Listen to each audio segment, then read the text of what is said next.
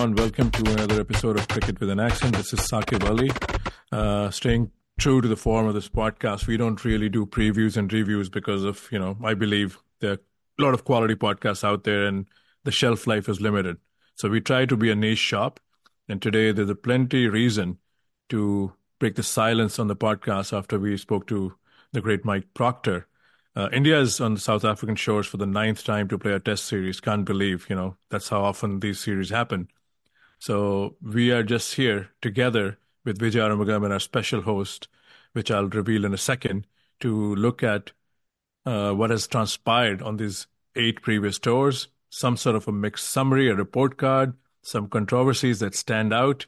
And to help us do the honors, the podcast just got better today. We have the Neil Manthorp joining us from South Africa. Welcome to the show, gentlemen.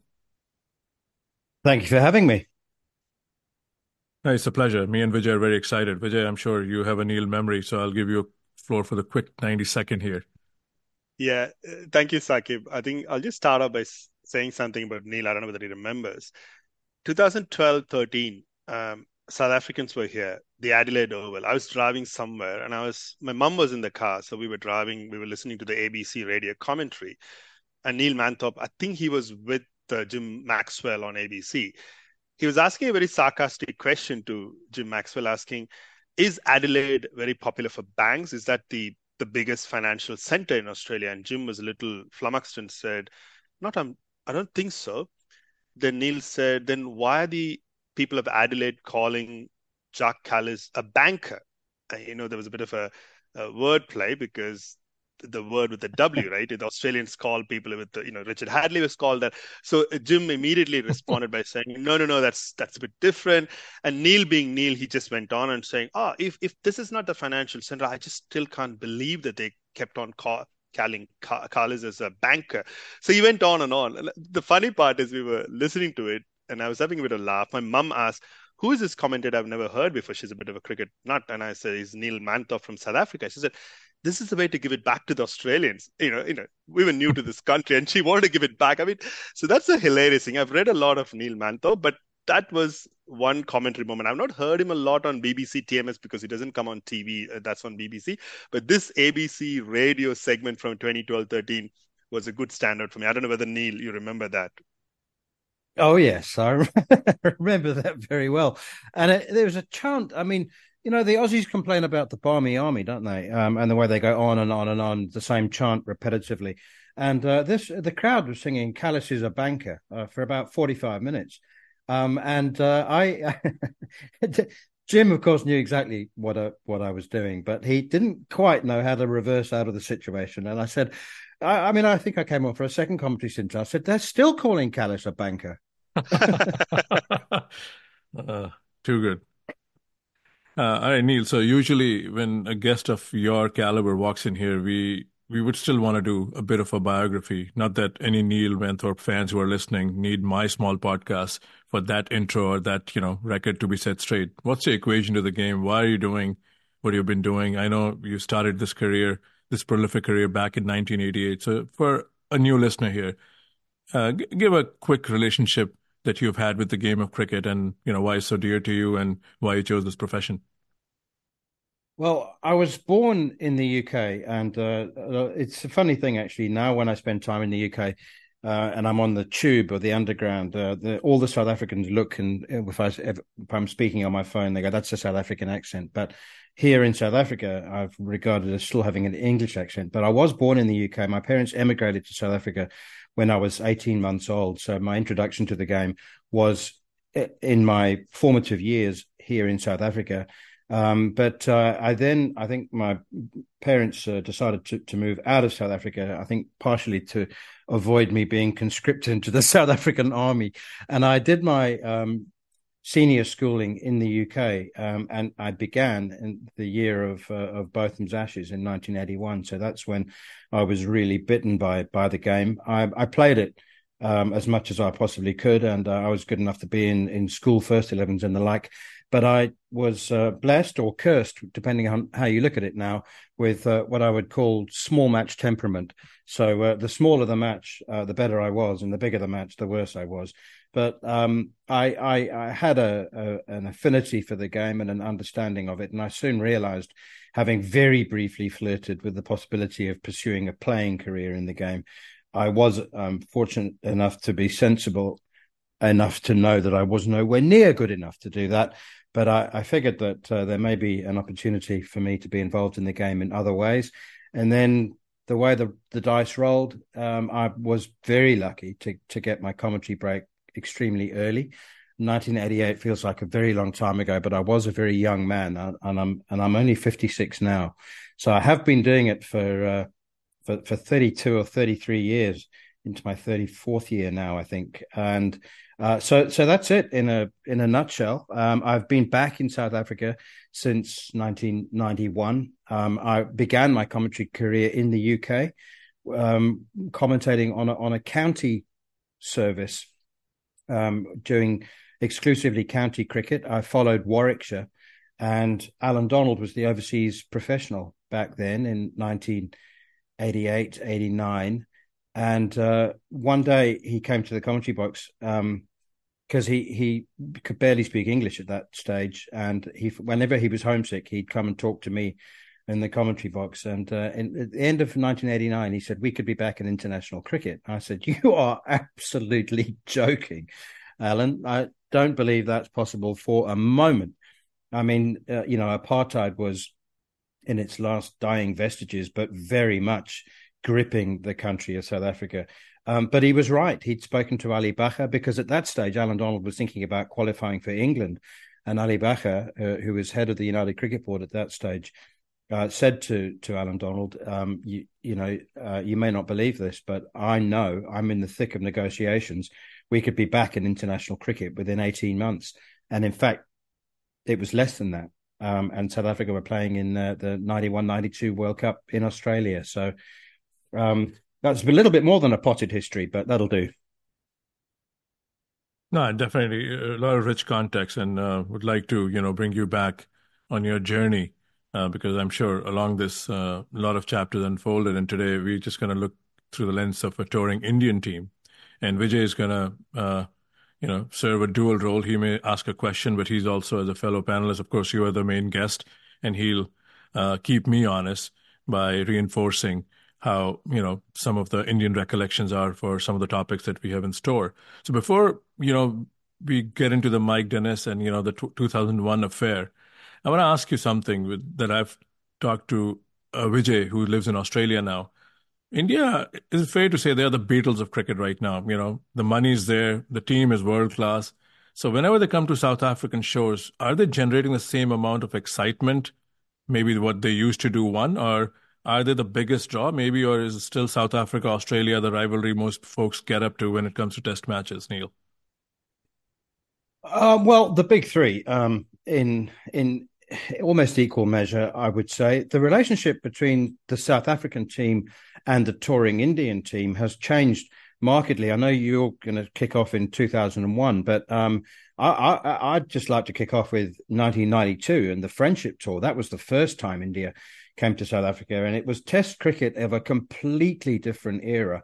I mean, I think back now and how different Test cricket was. I know that Bazball has supposedly changed the 5-day game, but my goodness, in those days, if you wanted to shut down a Test match, it was as easy as flicking a light switch. I mean, I remember India, amazingly, India used to play 7 specialist batsmen in that series. We had Virender Sehwag coming in at number 7 towards the end of the series, but like the 4th Test match. So the first 2 were, by today's standards, excruciatingly dull draws in Durban and at the Wanderers in Johannesburg. And then South Africa, thanks to Alan Donald's 12 wickets, managed to win in Port Elizabeth.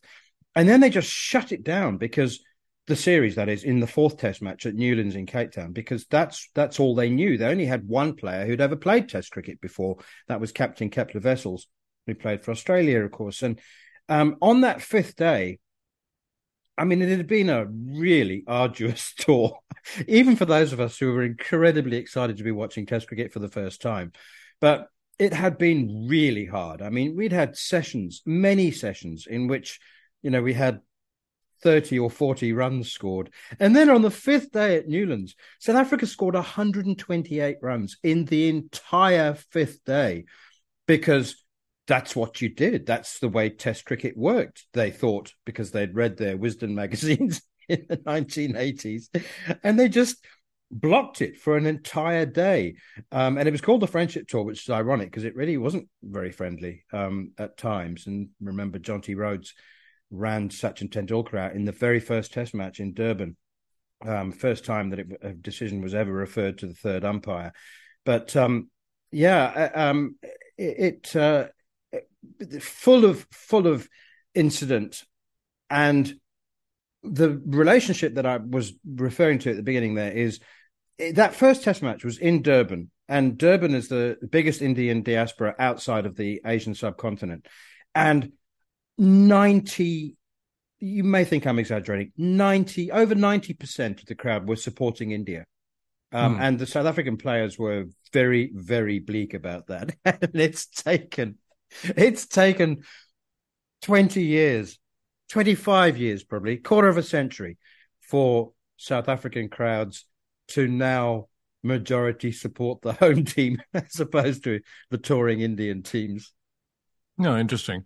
So yeah. So Sakib, sorry, do you mind if I say something about what Absolutely. Neil says? Very interesting one, because the Newlands Test he's talking about, there was an editorial written because I lived in India. We used to get Doordarshan, India's national broadcaster, the equivalent of the SABC. We used to get Test match highlights, and we got those 7 one-days live, first time from South Africa. I remember, to give a bit of a context, that was a New Year's Test, the 4th Test match. At the same time, the West Indies were playing a Test match at the SCG when Brian Lara scored the 277 along with Richie Richardson, right? The reason I'm bringing it up is, as Neil said, there was a dull, boring game, and South Africans were trying to shut it down. I think Kepler Wessels gave a reason saying that, look, we are still a fledgling, evolving side. We still are finding our feet at Test cricket. So they wanted to be a fail-safe, having won at St. George's Park in Port Elizabeth.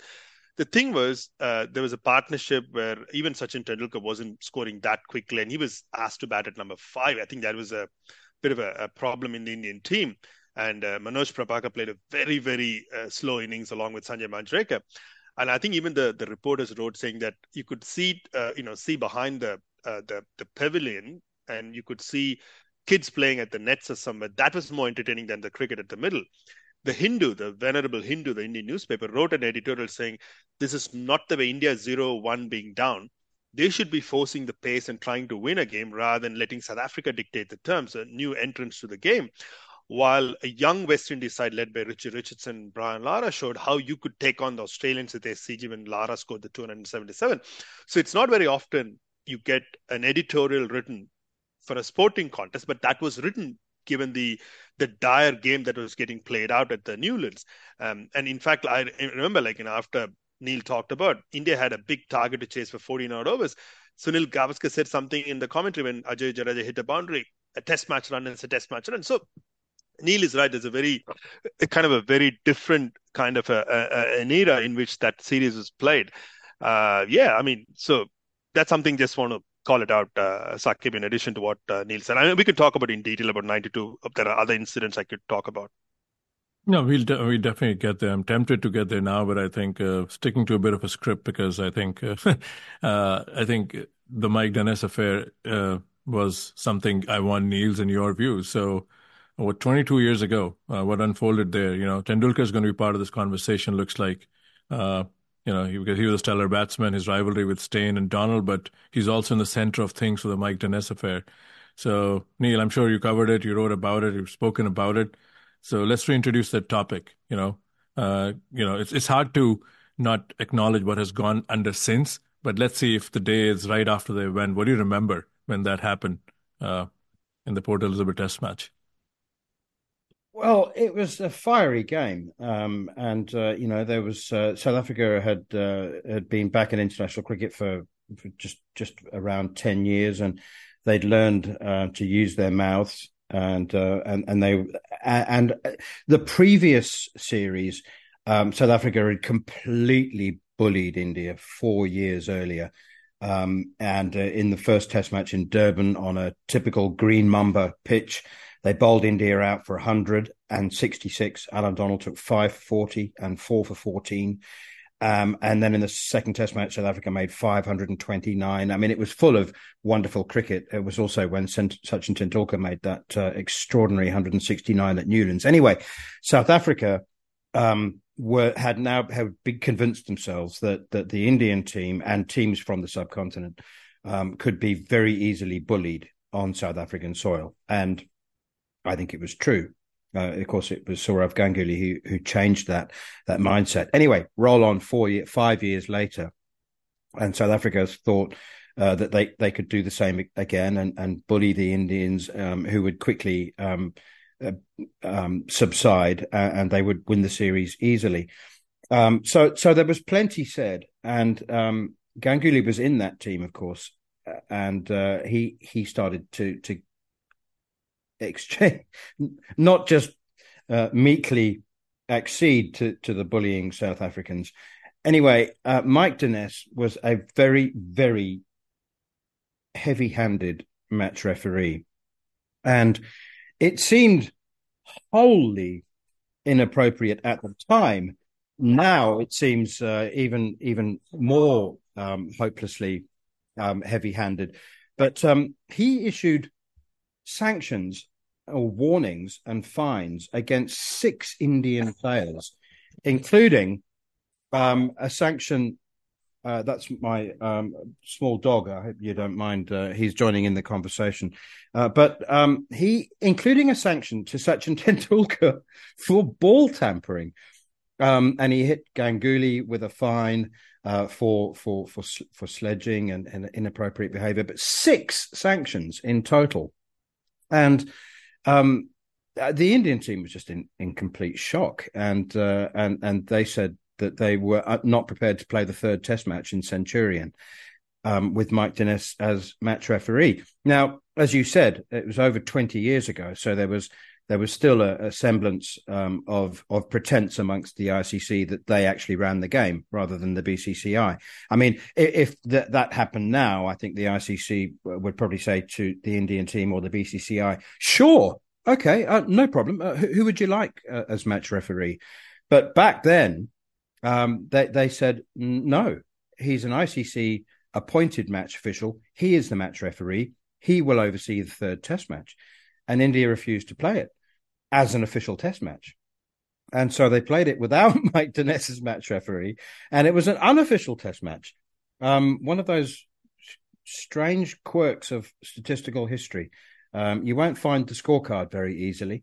You have to go and dig for it. But Sean Pollock scored 100. And it was a great irony because, at that stage of his career, he was regarded as a full-on all-rounder, genuine all-rounder like Jacques Kallis, and everyone, including me, said, he really should have scored 100 by now. And of course, he scored his 100 in the unofficial Test match. But it was truly, truly astonishing and bizarre. And we felt that we felt the cricket world shudder and shake as if an earthquake had hit it. We felt that this, Test match losing its official status was one of the great, if controversial, moments in cricket history. Of course, it was quite quickly forgotten, and we moved on to plenty more scandals after that one.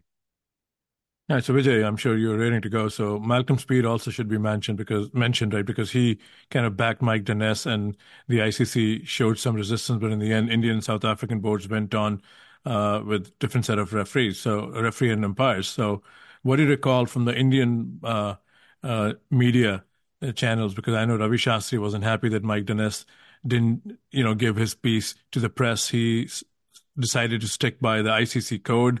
And Sunil Gavaskar, Harsha Bhogle, there were a lot of voices who had some sort of a mixed reaction, especially with Tendulkar's name in there. What do you recall of that period, Vijay? So Saqib, so I think good summary from Neil.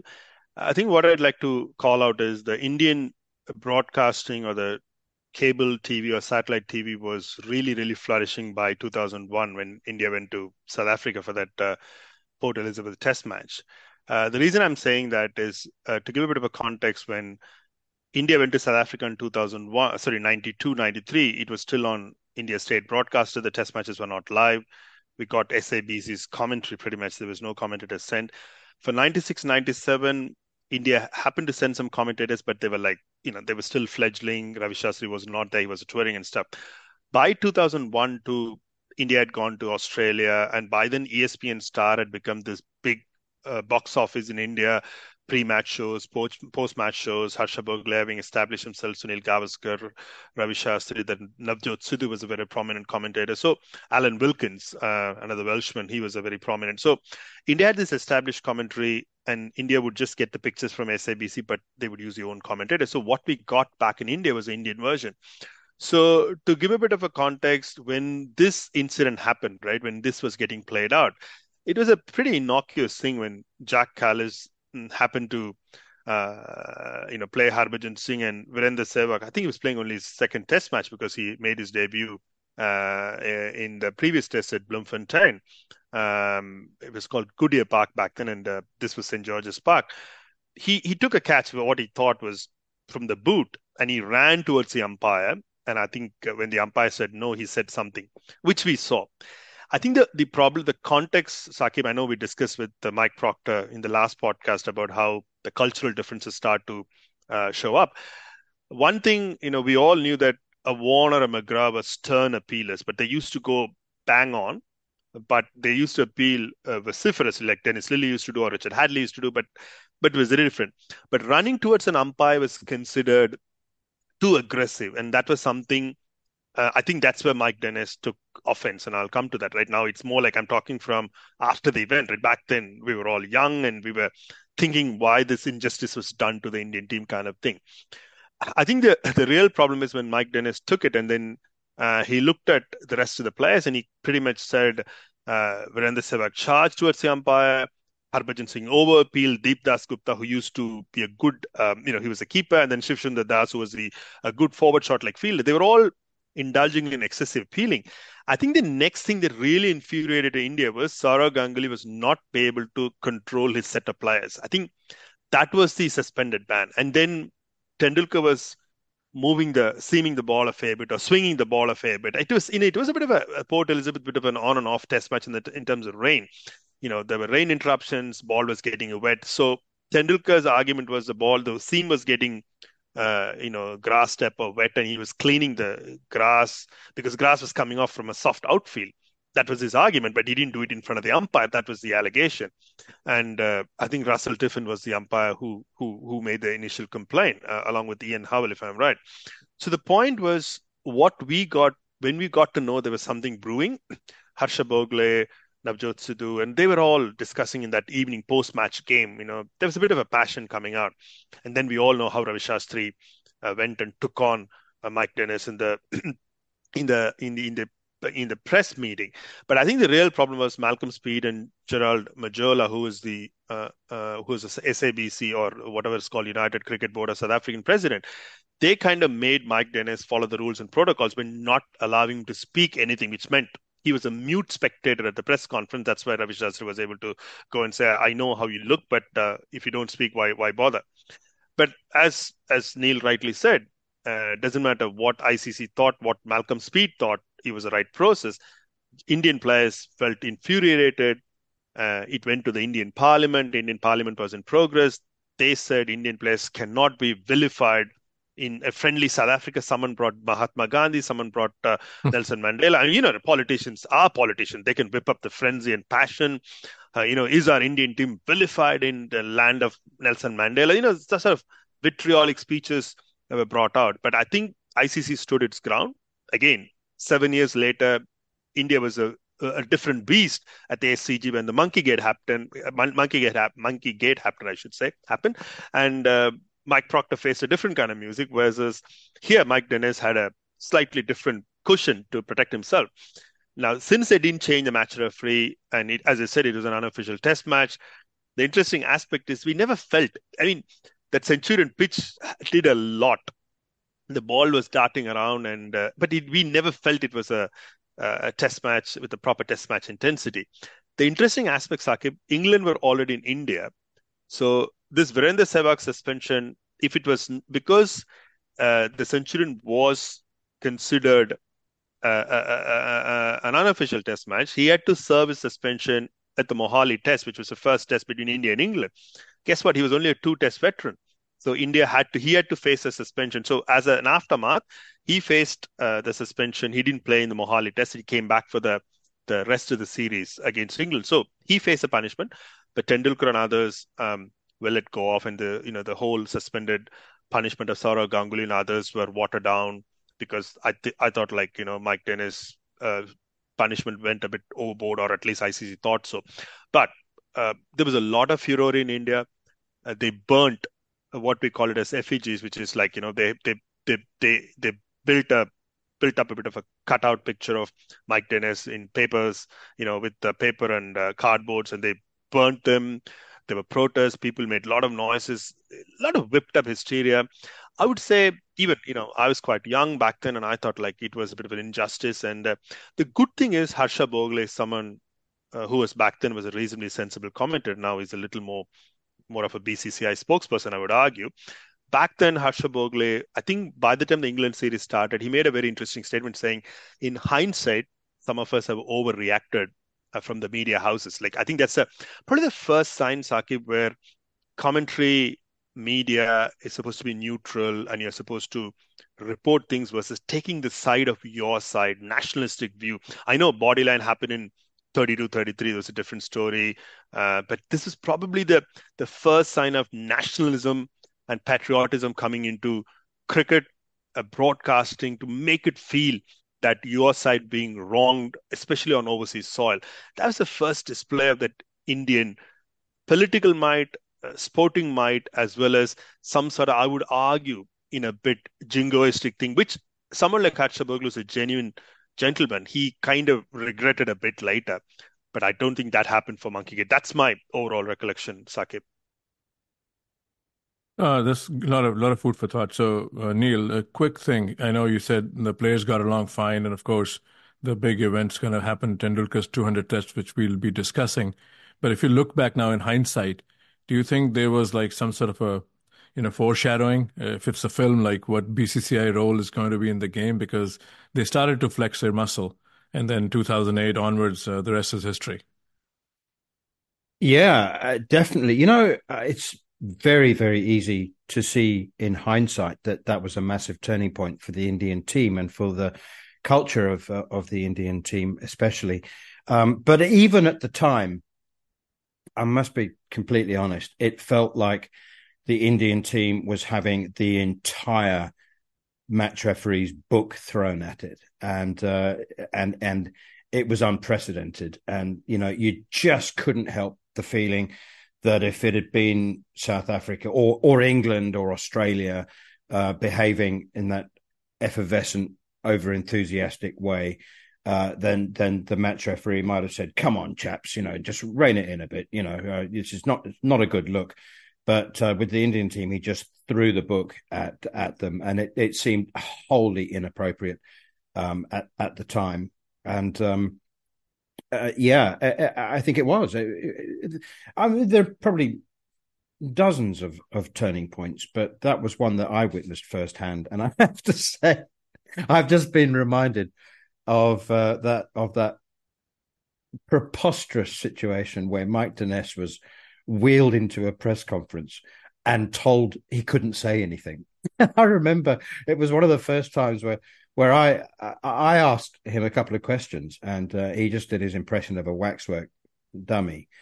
And I said, I just remember saying, almost as an aside or to those around me, "Well, this is the most ridiculous situation, isn't it?" And of course he couldn't say anything. But there was a kind of whimsical smile at the corners of his mouth. It was absolutely ridiculous. And look, India were pushing hard for a victory to square the series, and they may have gone a bit over the top with the appealing. It was certainly carried on for a long time. But I mean, today they'd have got one disciplinary point. Smack on the back of the hand. Yeah, times have changed, like what you said. So Let's look at some of the cricket that's been played, especially from the batting point of view. And Neil, you've covered many a series. So Tendulkar, Donald, Tendulkar, Steyn, are these some of the battles that, captured your imagination as a writer, what you saw out there? And which one, stands the test of time from your recollection point? Well, Sachin had or has an incredible record in South Africa. I mean, not only did he play here for 2 decades, but he scored some fabulous innings. I just mentioned the 169 that he scored at Newlands when he and Mohammad Azharuddin added 170 in a session between lunch and tea.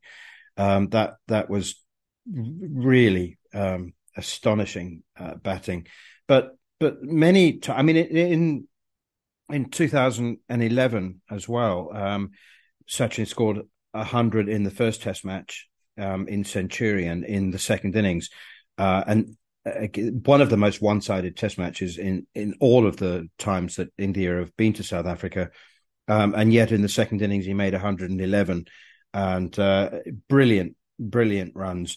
And then in the deciding Test match of that series, it was 1-1 going into the third Test at Newlands again, and in 2011, and he and Jacques Kallis traded hundreds. Kallis then scored another one in the second innings. The match eventually finished as a draw. Two moments stand out. Alan Donald bowling Sachin Tendulkar with the delivery he still describes today as the best of his Test career. A big booming 148-kilometre-an-hour in-swinger, which hit the top of Tendulkar's middle stump. And then I also remember very clearly Dale Steyn, another time when Sachin was just so entrenched that Dale Steyn pushed his mid-on and mid-off back. You may have heard this anecdotally. And to give him a single. He just bowled full and straight with mid-on and mid-off. I remember sitting in the commentary box thinking, he's just moved mid-on and mid-off into no man's land. Like, we all know that you don't have someone halfway back. And it was only afterwards that I realised what was happening. And Steyn confessed it as well. He bowled full and straight with mid-on and mid-off deep. He said to Graham Smith, his captain at the time, "I'll get the other 9. Just leave him not out." All right, Vijay, so you can, weigh in with your memories of the Tendulkar rivalry with Donald and Steyn and even the other quicks in South Africa. And maybe Yeah, also look, I think, mention.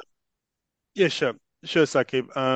I think I would like to start from 92, 93 because Tendulkar had gone to Australia in 91, 92. He had scored those hundreds both at the SCG and at the WACA. I mean, back then scoring 100 at the WACA against a four-pronged Australian attack was never easy. So he had this expectation. He was still only, 19 when he went to South Africa in 92, 93. So the Wanderers 100, which not many people talk about, 92, 93, was a brilliant 100 because back then the pitch at Highfield was quite quick, and Donald at 92 in 1992, 93 was at his peak. And I think, as I said in the other pod, that's the first time I've heard the word Eddie Barlow, because when Tendulkar played one of the shots from Donald over the slips to the third man, Trevor Quirk said on TV on SABC, which we got it on Doordarshan, saying that's an Eddie Barlow shot. And back then we didn't have an internet to go even look up what it was. So he played some good cut shots, and it was quite a brilliant innings. I think the reason why I talk about it for almost 40 minutes, I think on day 3, when he had to get 100, he was scoreless for almost 40 odd minutes before he scored the 100. So for a young 19-year-old, to get the 100 at the Wanderers was considered peak because he had scored one at Old Trafford and then the WACA, and now at the Wanderers, which is the Bull Ring. They call it the Bull Ring, right? The new Wanderers. So it was a big moment and against Donald. But I think the other aspect, as Neil talked about, there was a bit of a controversy even on the day 1 of the Test match when Jonty Rhodes was what we thought was clearly run out, but umpire Steve Buckner refused to refer to the third umpire because he didn't believe in using technology, while Tendulkar, Liebenberg was the other umpire, I guess. Was it Liebenberg, or I think I'm mixing up the name. He was only referred to the first Test, and Tendulkar was run out for the first time by a third umpire at Kingsmead. Anyway, moving on. So Tendulkar established himself quite well at thing, and then everyone knows about the 96-97, about that Newlands 100. But in 4 years' time, when India went, Neil was right about the bullying from the South Africans. But by then, Donald was a very experienced operator. Probably didn't have the pace that he had in 92-93, but Sean Pollock was a very able operator. I mean, a lot of people who watched Sean Pollock later on would say, he was a bit of a McGrath, like, hit the deck kind of bowler. No, he was used to get sharp bounce, and he was quite quick back then in 96-97. So that Newlands innings of 169 was quite a spectacular innings, I would say.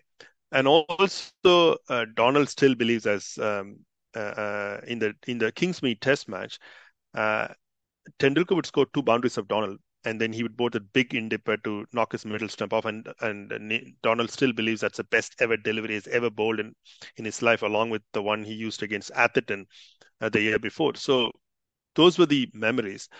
But I think the other interesting aspect, Tendulkar, when he scored those 200s in South Africa, both at the Wanderers in 92-93 and at 96-97, Nelson Mandela was at the ground. That's another, either it's coincidence or spectacular thing. We could say whatever we want. Especially at Newlands, the game was live, and he had come for the tea right after the tea or lunch.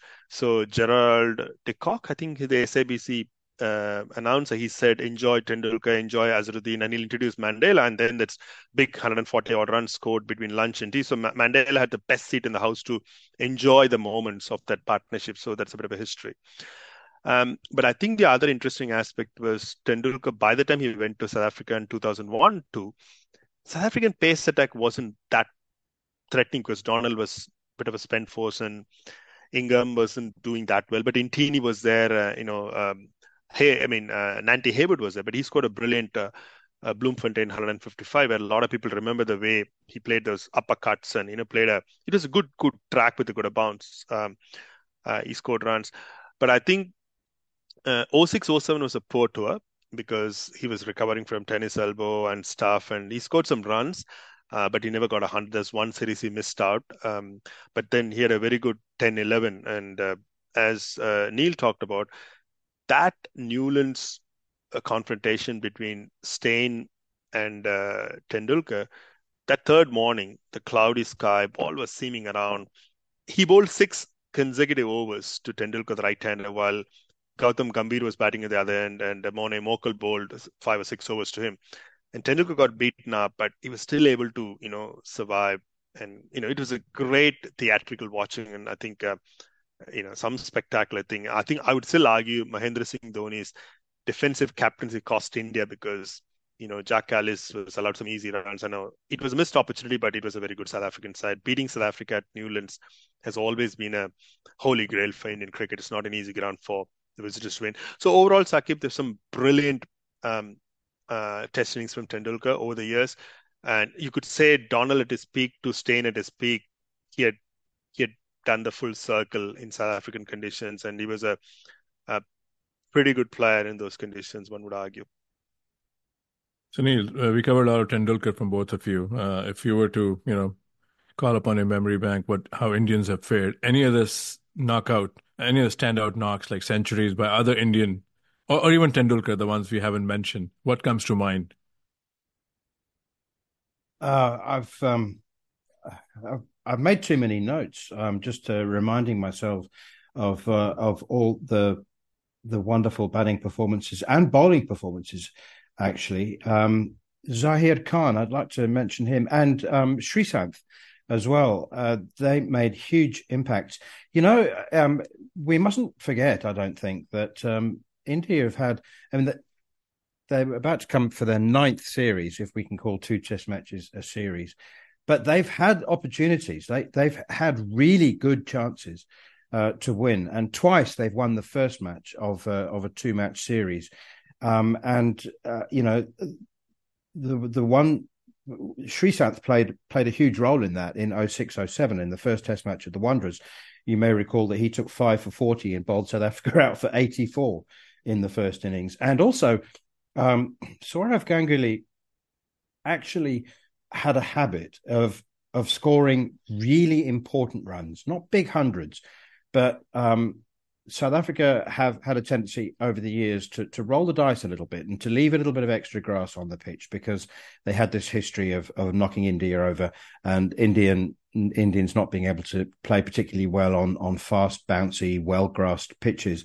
And Ganguly had a habit of he infuriated the South Africans because it looked like he was backing away outside leg stump and lashing the ball down towards third man and very often over third man. But he knew exactly what he was doing, to my mind, and he scored some really, really gutsy runs. And I don't know whether my perception may be wrong, but I don't know that Ganguly's necessarily remembered for his guts and determination. That was probably slightly beneath his status.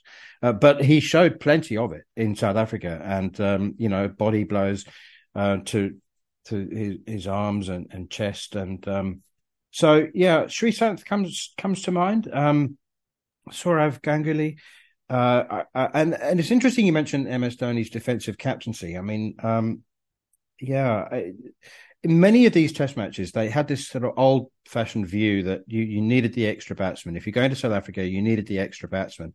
So they played 7 specialist batsmen with MS batting at 8 in a couple of test matches, which left an awful lot of work to do for the frontline bowlers. And Venkatesh Prasad, Javagal Srinath, Zahir Khan, over the years, they've all enjoyed their time and have taken wickets. Unfortunately, the batsmen didn't quite score enough runs at the right time. Many memories, but Tendulkar would be very much at the top of that list, I think. He really enjoyed touring South Africa, and I think he rose the more difficult it was. And in the last couple of series as well, Virat Kohli did the same thing.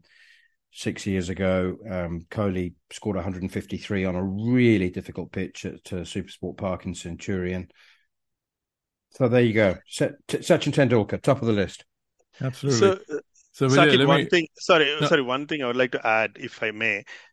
Neil is right about India not judging the pitches and all. Even 2001 Port Elizabeth, if you look at it, it was pretty much a green wicket and there was a bit of a cloud cover.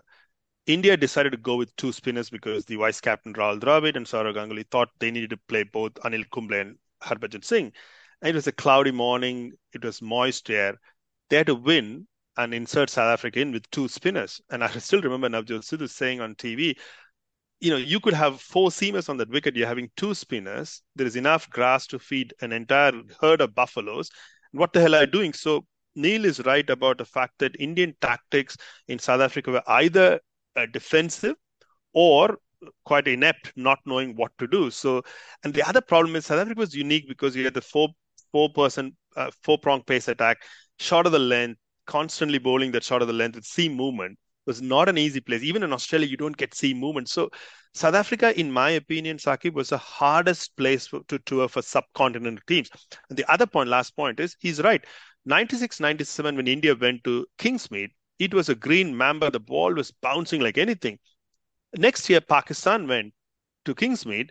It was a good flat wicket because they had Shoaib Akhtar, Wasim Akram, and other bowlers, and Mushtaq Ahmed took wickets and Pakistan won. So South Africa could bully India with some green tops, green wickets, which they couldn't do to maybe an Australia or a Pakistan and other sides which better seam attacks. That was another problem India always faced in the early tours of South Africa. No, fair points. And so Vijay, we covered a lot of batting, so I'm going to narrow your question down with a specific, right? So Tendulkar 169 was also aided by Azharuddin's 115, I believe. So what do you remember of that knock? And then the other name I'm going to throw in there is Rahul Dravid. When we talk about these great knocks, why is his name not coming up? I'll talk about Rahul Dravid to begin with. To be honest, Rahul Dravid's record in South Africa wasn't special. Of course, you would argue that in the initial test series, he scored that 148 at Wanderers and an 81 in the second innings. And I watched it live pretty much ball by ball. But Sakib, there's one context back then. South Africa had taken a 2-0 lead. And even Hansi Cronje had admitted that they just took a little bit of the foot of the pedal. Because back then there was something called, what do we call it as dead rubbers, right? You tend to take up. I mean, even Mark Taylor's team used to suffer a lot, right?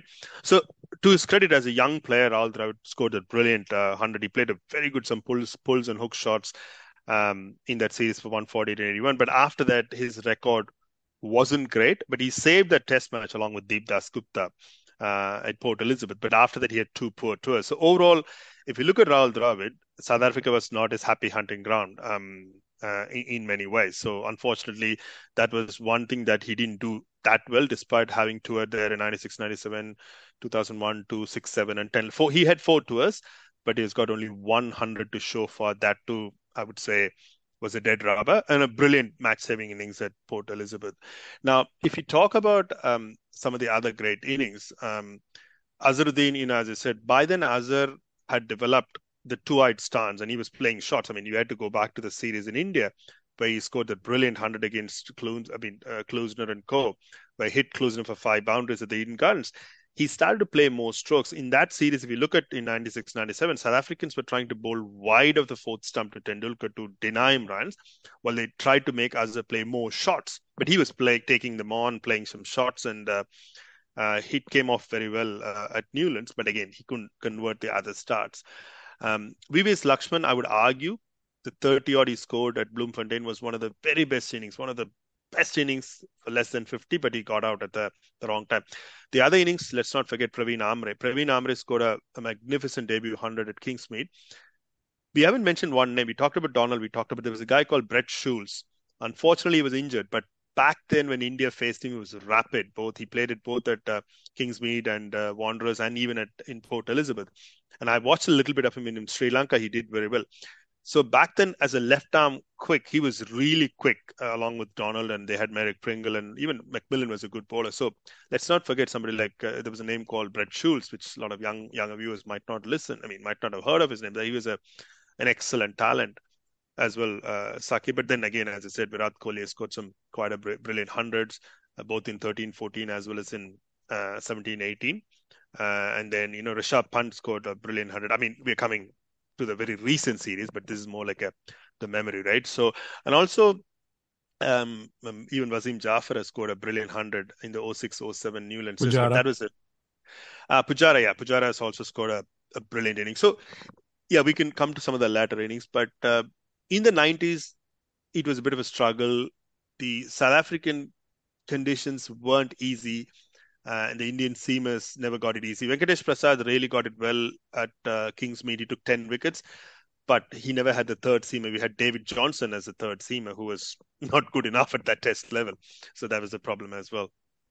And again, Srishant is a good example as well, as Neil talked about, because the seam position was quite a brilliant thing as well.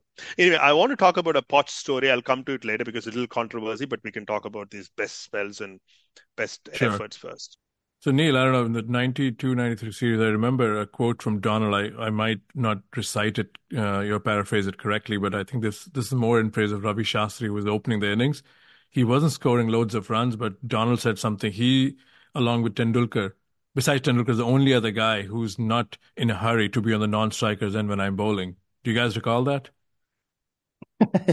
I do. Yeah, I do. I mean, I'm very, very fond of that series, mostly because it was, it was just from a different era. I mean, I really do feel like that was a lifetime ago. In many ways, it was. I'll never forget. See, Manoj Prabhakar was one of the last men to regularly open the batting and the bowling, and we had a dear television presenter on the SABC called Martin Locke, and he had never. The team was announced for the first Test match, and I can't remember who was the Indian. Oh, it was Sunny Bai. Sonal Gavaskar was in the commentary box. He was the guest opening the series, and I remember Martin Locke saying, "What an extraordinary looking Indian team, Sonny. They're only playing two seamers." And Sonny took a breath and composed himself and said, "Well, Martin, very often in my day, we only played one seamer." And of course, Sunil Gavaskar used to take the new ball himself, didn't he? And have it knocked to the fence for a couple of overs, and then the four spinners came on, or the three spinners. I've massively fond memories of that. Manus Prabhakar, amazing, opened the bowling and the batting, and did a very, very good job as well. Took runs and scored wickets. And do you remember the one thing about the Port Elizabeth Test match, which South Africa won with Alan Donald taking 12 wickets, was in the second innings, India were 31 for 6, and Kapil Dev came out and scored 129. They were 31 for 6. The game was going to be finished by the end of 3 days. And it was, it felt like a bit of a moon landing moment for us in South Africa, particularly in the context of the series, which had been so slow. My recollection for, as the years went on afterwards, I kept thinking he must have scored that 100 off about 70 balls. In fact, he scored 129 off 170 balls, but it was the fastest batting we'd ever seen in first-class cricket. Of course, we had Adrian Caper in South Africa, who was famous for his big innings. But so Kapil came out, scored 129 out of a total of 215, which was just cartoon hero stuff. Yeah, Kapil has had quite a few cameos like that. That was so him taking on the attack when chips were down. So now, gentlemen, let's come to that part of the conversation where the Indian-South African relations change forever. Tendulkar's retirement, or supposedly 200 tests, was supposed to be in South Africa, but then there was a series arranged with the West Indies. I would say hastily, to put it mildly, and many Sachin fans also don't like how that series was arranged. But the great man deserved his farewell. So I'll go to Neil first, and then Vijay, I'm sure, has a lot to say. So is that the moment, right, when the honeymoon was over, right? India was part of the South African readmission, but it took, what, a good 21, 22 years for the relationship, like many marriages, to go south? Look, South Africa, those of us who are aware of the history know all too well that the return to international cricket would never have happened when it did, had it not been for the support of India. I think there's still a great warmth. It's difficult to know how much of that warmth is generated by the vast amounts of money that India coming to South Africa generates and keeps the game alive in this country. But I think there is still a huge amount of respect and affection. The current tour is more of a changing type of relationship to me, but that's purely because of the changing landscape of international cricket. Both teams had a certain amount of kind of selectorial indifference to the T20 international series, and even more so in the ODIs. So everything is about these two test matches. This is the last mountain for Indian cricket to climb, I think, the last significant one anyway. They've scaled all the other mountains. They've won in every other country. And I think that there'll be a certain sense of completeness if they can do it, which they should. I mean, they are a stronger team than South Africa. And I strongly fancy that this will be their time. This will be their moment. I think Rohit Sharma and Virat Kohli will, I think, regarded as career defining if they can be part of the team that finally wins in South Africa. And I can't wait for those two test matches.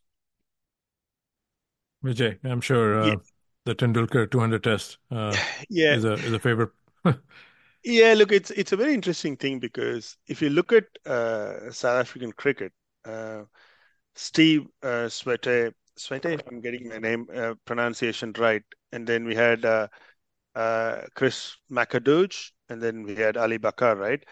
These were the stalwarts. When South Africa came out of hibernation, they had some really great leaders in the cricket board who were well respected. Ali Bakar Lithuanian Jew who had lived there for a very long time from the 40s and 50s, former captain of South Africa. He was a true leader because he took on the South African apartheid government in 1970 openly, like knowing very well he could be punished.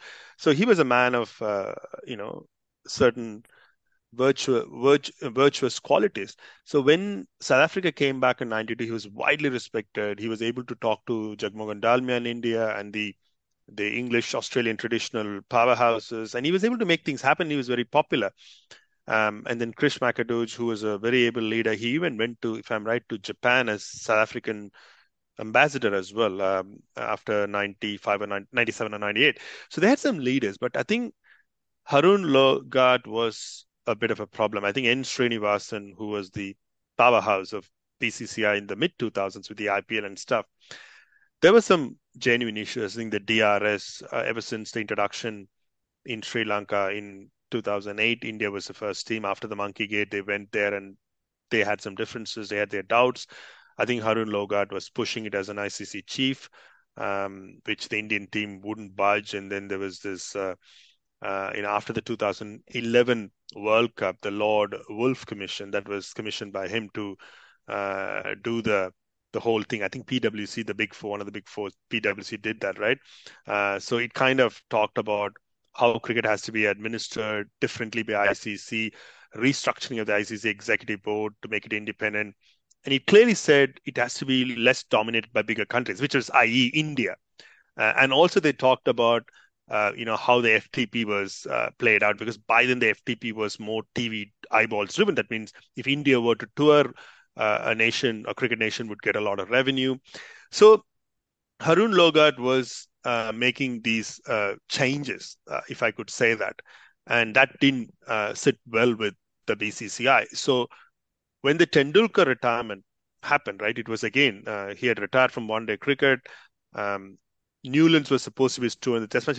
If I'm right, Neil Manthorp even wrote a piece saying Newlands should pull all stops to make the 200th Test a grand affair because it's a ground which is befitting for a great player to be retired from.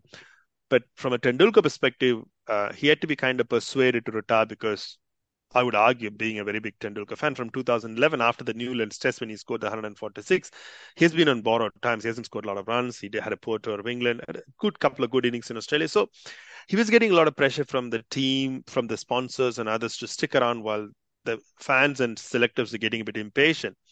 I think Tendulkar decided, okay, I have to go, which means he wanted to do it at home because, very interesting, his mother had never seen him watch a game of cricket. Never. 200 Test matches, his mother had never seen. He wanted his mum to come to the ground.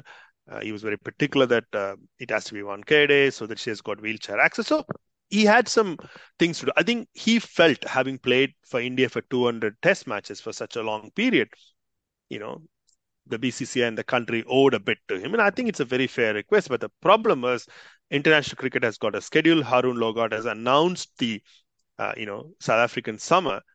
BCCI argues that it was announced without checking and double checking with them, but we don't know what happened. Whether Harun Logart agreed with BCCI and published it, then BCCI changed their mind because Tendulkar wanted a change. I don't know the ins and outs, but there was an argy-bargy, right? So BCCI said, no, we're going to have West Indies, we're going to delay it, which means we're not coming for the Boxing Day, and new Test matches will come a bit later, which meant South African cricket was facing huge amount of losses. Because I know, having lived here for 15 years, I know a Boxing Day Test, if it's not happening at MCG, that's going to cost Cricket Australia a lot of, loss to the exchequer. And Cricket South Africa is not as rich as Cricket Australia, so it's a massive loss. So, but again, very interestingly, Karen Tai, I'm sure Neil knows who she is, right? She's a very famous ABC grandstand producer. She had interviewed Harsha Bhogle from India on radio when that, test matches were getting swapped and they were setting up a 1K test. She had asked a question, should BCCI be initiating such a changes after a schedule was announced?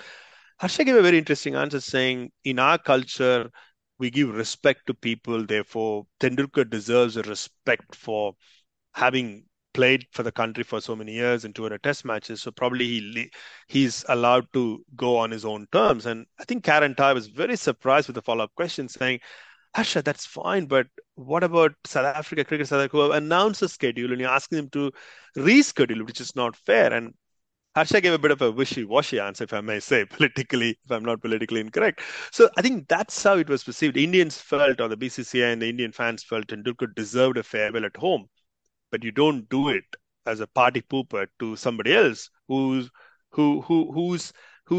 dependent on you for revenue. Not just that, and it's an obligation, international obligation. Very interestingly, there was a bit of an argy-bargy between Gideon Haigh, the cerebral cricket historian from Melbourne, and Harsha Bhogle, because Harsha wrote a piece very interestingly saying South Africa has to find different revenue streams to offset the dependency on India. I thought it was a bit of a statement that lacked empathy and compassion, and everyone knows Indian domination, BCCI domination. I think Gideon Haigh wrote a piece saying Harsha Bhogle, Harsher, Harsha Bhogle, and he wrote, and then Gideon wrote. There was a bit of a media circus going on between Gideon and Harsha, where Gideon was trying to see through on how South African cricket was represented better. Anyway, in my opinion, that could have been better avoided had they planned better, and India could have still played in South Africa on time, while they could have still arranged a farewell for Tendulkar if that's what he wanted. So in my opinion, that was a bit disappointing because as a leader, BCCI could have done a better job. A leader of the free cricketing world, like the United States leads in the NATO and other efforts. I think that was a bit disappointing, but Tendulkar had his own reasons. And I think in the end, South Africans didn't have much to say because unfortunately, they were more dependent on BCCI than the other way around. BJ, just Neil. a couple of thoughts. Yeah, just quickly sure. on that. I think it's very, very difficult to try and manufacture a fairy tale ending in professional sport. And I think my feeling was that it felt a bit awkward and manufactured. And I think that Sachin, although I was deeply moved by his final speech after his final Test match, I thought that was brilliant. But there was an air of plasticity and a lack of authenticity to the whole departure, and the nadir between the relationship between the Cricket South Africa and the BCCI, Srinivasan and Lorgat, actually came. And you haven't mentioned this, and I think you're probably being diplomatic. But Lorgat's background, of course, is in accountancy. And when he insisted on doing a thorough forensic audit of all the stadia before the 2011 World Cup, in order to have a precise measure exactly on the revenue that might be generated by the tickets and how many seats exactly each stadium actually had in them, that was the straw that broke the relationships back between the two boards. And that, of course, is why the following series was just 2 Test matches, because Srinivasan said, we are coming for the bare minimum. 2 Test matches, 3 ODIs, and that's it. Then we're out of there. Yeah, Neil, Neil, there's an excellent point. So, Sakib, to give a bit of a context, see, Cricket Australia, right? Here, when Australia hosts a World Cup, if you go to SCG, that's 45,000 capacity. 2 stands, the Bradman stand, Noble stand, and the ladies and the members. It's all members, right? So typically members, they pay an annual fee. They don't pay month, for the game because they're given the whole years. For the rest of their lives, they get tickets. When you host an ICC event, Cricket Australia is forced to give up those membership seats to general public so that you get 40,000 people's capacity. I think which annoys the members here at the MCG and SCG and Adelaide Oval because they're paying a lot of money, but they can't watch an ICC tournament. Commoners can go and sit at the Bradman stand and Noble stand and the ladies and members. Conversely, in India, 30-40% of the tickets go to the clubs and members and others. But even when they host an ICC World Cup, they still have to give those tickets, which means technically the revenue generated, let's say a 40,000 MH Chidambaram Stadium in Chennai or Wankhede, still 30-40% of the seats go, which is still opaque. I think Harun Logat challenged the question saying, why not maximizing the ticket revenue? I think BCCI argument is, I don't give a toss about what you're saying if I'm politically polite, because I generate the maximum ICC revenue in terms of the TV, so better let me do what I want. I think that's where the whole confrontation, because Neil is right. Harun Logat wanted the ticketing to be transparent and more revenue to be generated for ICC. And BCCI says that's a drop in the ocean. And that was a big, big issue between both the boards. And I think, Neil, it's a good point, and I'm aware of it, but I missed it. Yeah. All right, so I think we should wrap in the next few minutes. I'll give Neil a closing statement here. So Neil, it's pretty clear, like that's the day when the relationship changed. So you think the 2017, 2018 Wanderers pitch, the complicated scenario, you think that's an extension or that's more like a modern day, visiting nightmares for like each team creates a surface that's best suited, or you think there's a correlation? What happened there? I think that the relationship at board level has absolutely nothing to do with what happens on the pitch, to be completely honest. I mean, the Harun Lorgat was in many ways a brilliant genius administrator on a financial level, but subsequent chief executives and Cricket South Africa boards have been forced to acquiesce at every turn and to do whatever they can to repair the level, because South Africa, cricket South Africa and the game in this country is completely still utterly financially dependent on Indian tours, incoming tours. And we haven't mentioned I know that Vijay tweeted about this at the time, but when Angelo Matthews was run out in the World Cup, there were a couple of us who remembered Sourav Ganguly taking 6 minutes to get to the crease to bat in a test match at Newlands. And the umpires actually said to Graham Smith, you can appeal. If you appeal, he's out. It's now been 3 minutes, it's been 4 minutes, it's been 5 minutes. And Smith refused to appeal. And subsequently, when he became director of cricket a couple of years ago, and South African cricket literally was 350 million rand in debt, on the point of bankruptcy. And Ganguly was president of the BCCI. Smith called him up and said, "You owe me a favor. Can you come and play 4 T20s, please? Because we need the money." And Ganguly said yes. But then COVID struck and the tour didn't happen. But, Smith said at the time, you never know what's going to happen down the line. Don't burn your bridges if you can help it. Yeah, that's a brilliant way to, I think, end this podcast. Vijay, if you want to have a quick run, because Neil has to go. I think the real problem with that Newlands 2006-07, the pitch, if you remember, it was a decider 1-1. It was a flat subcontinental brown wicket, unlike the typical Newlands wicket. India scored 400 and South Africans were livid. Donald was doing commentary for the Indian Star. He said Graham Smith had the choicest of expletives about the pitch as a captain at the toss. But to credit to South Africa, they sucked it up and they handled the pressure, gave away a lead and still came back and won the test match. Sakib, one other point I would like to call out before we wrap up is many people wouldn't know a Poch. Poch is a small little tiny little ground. When India went to South Africa in 2006-07, they played a side game with young Morne Morkel and others played. Greg Chappell was the coach, Rahul Dravid was the captain. Tendulkar and Virendra Sehwag failed after having a poor one-day series in that game. At the end of the game, in the dressing room, Greg Chappell apparently gave a big dressing down to both Sehwag and Tendulkar in front of everyone. Culturally, it was not going to be easy. And probably Rahul Dravid, the way he handled it wasn't great, or he couldn't help.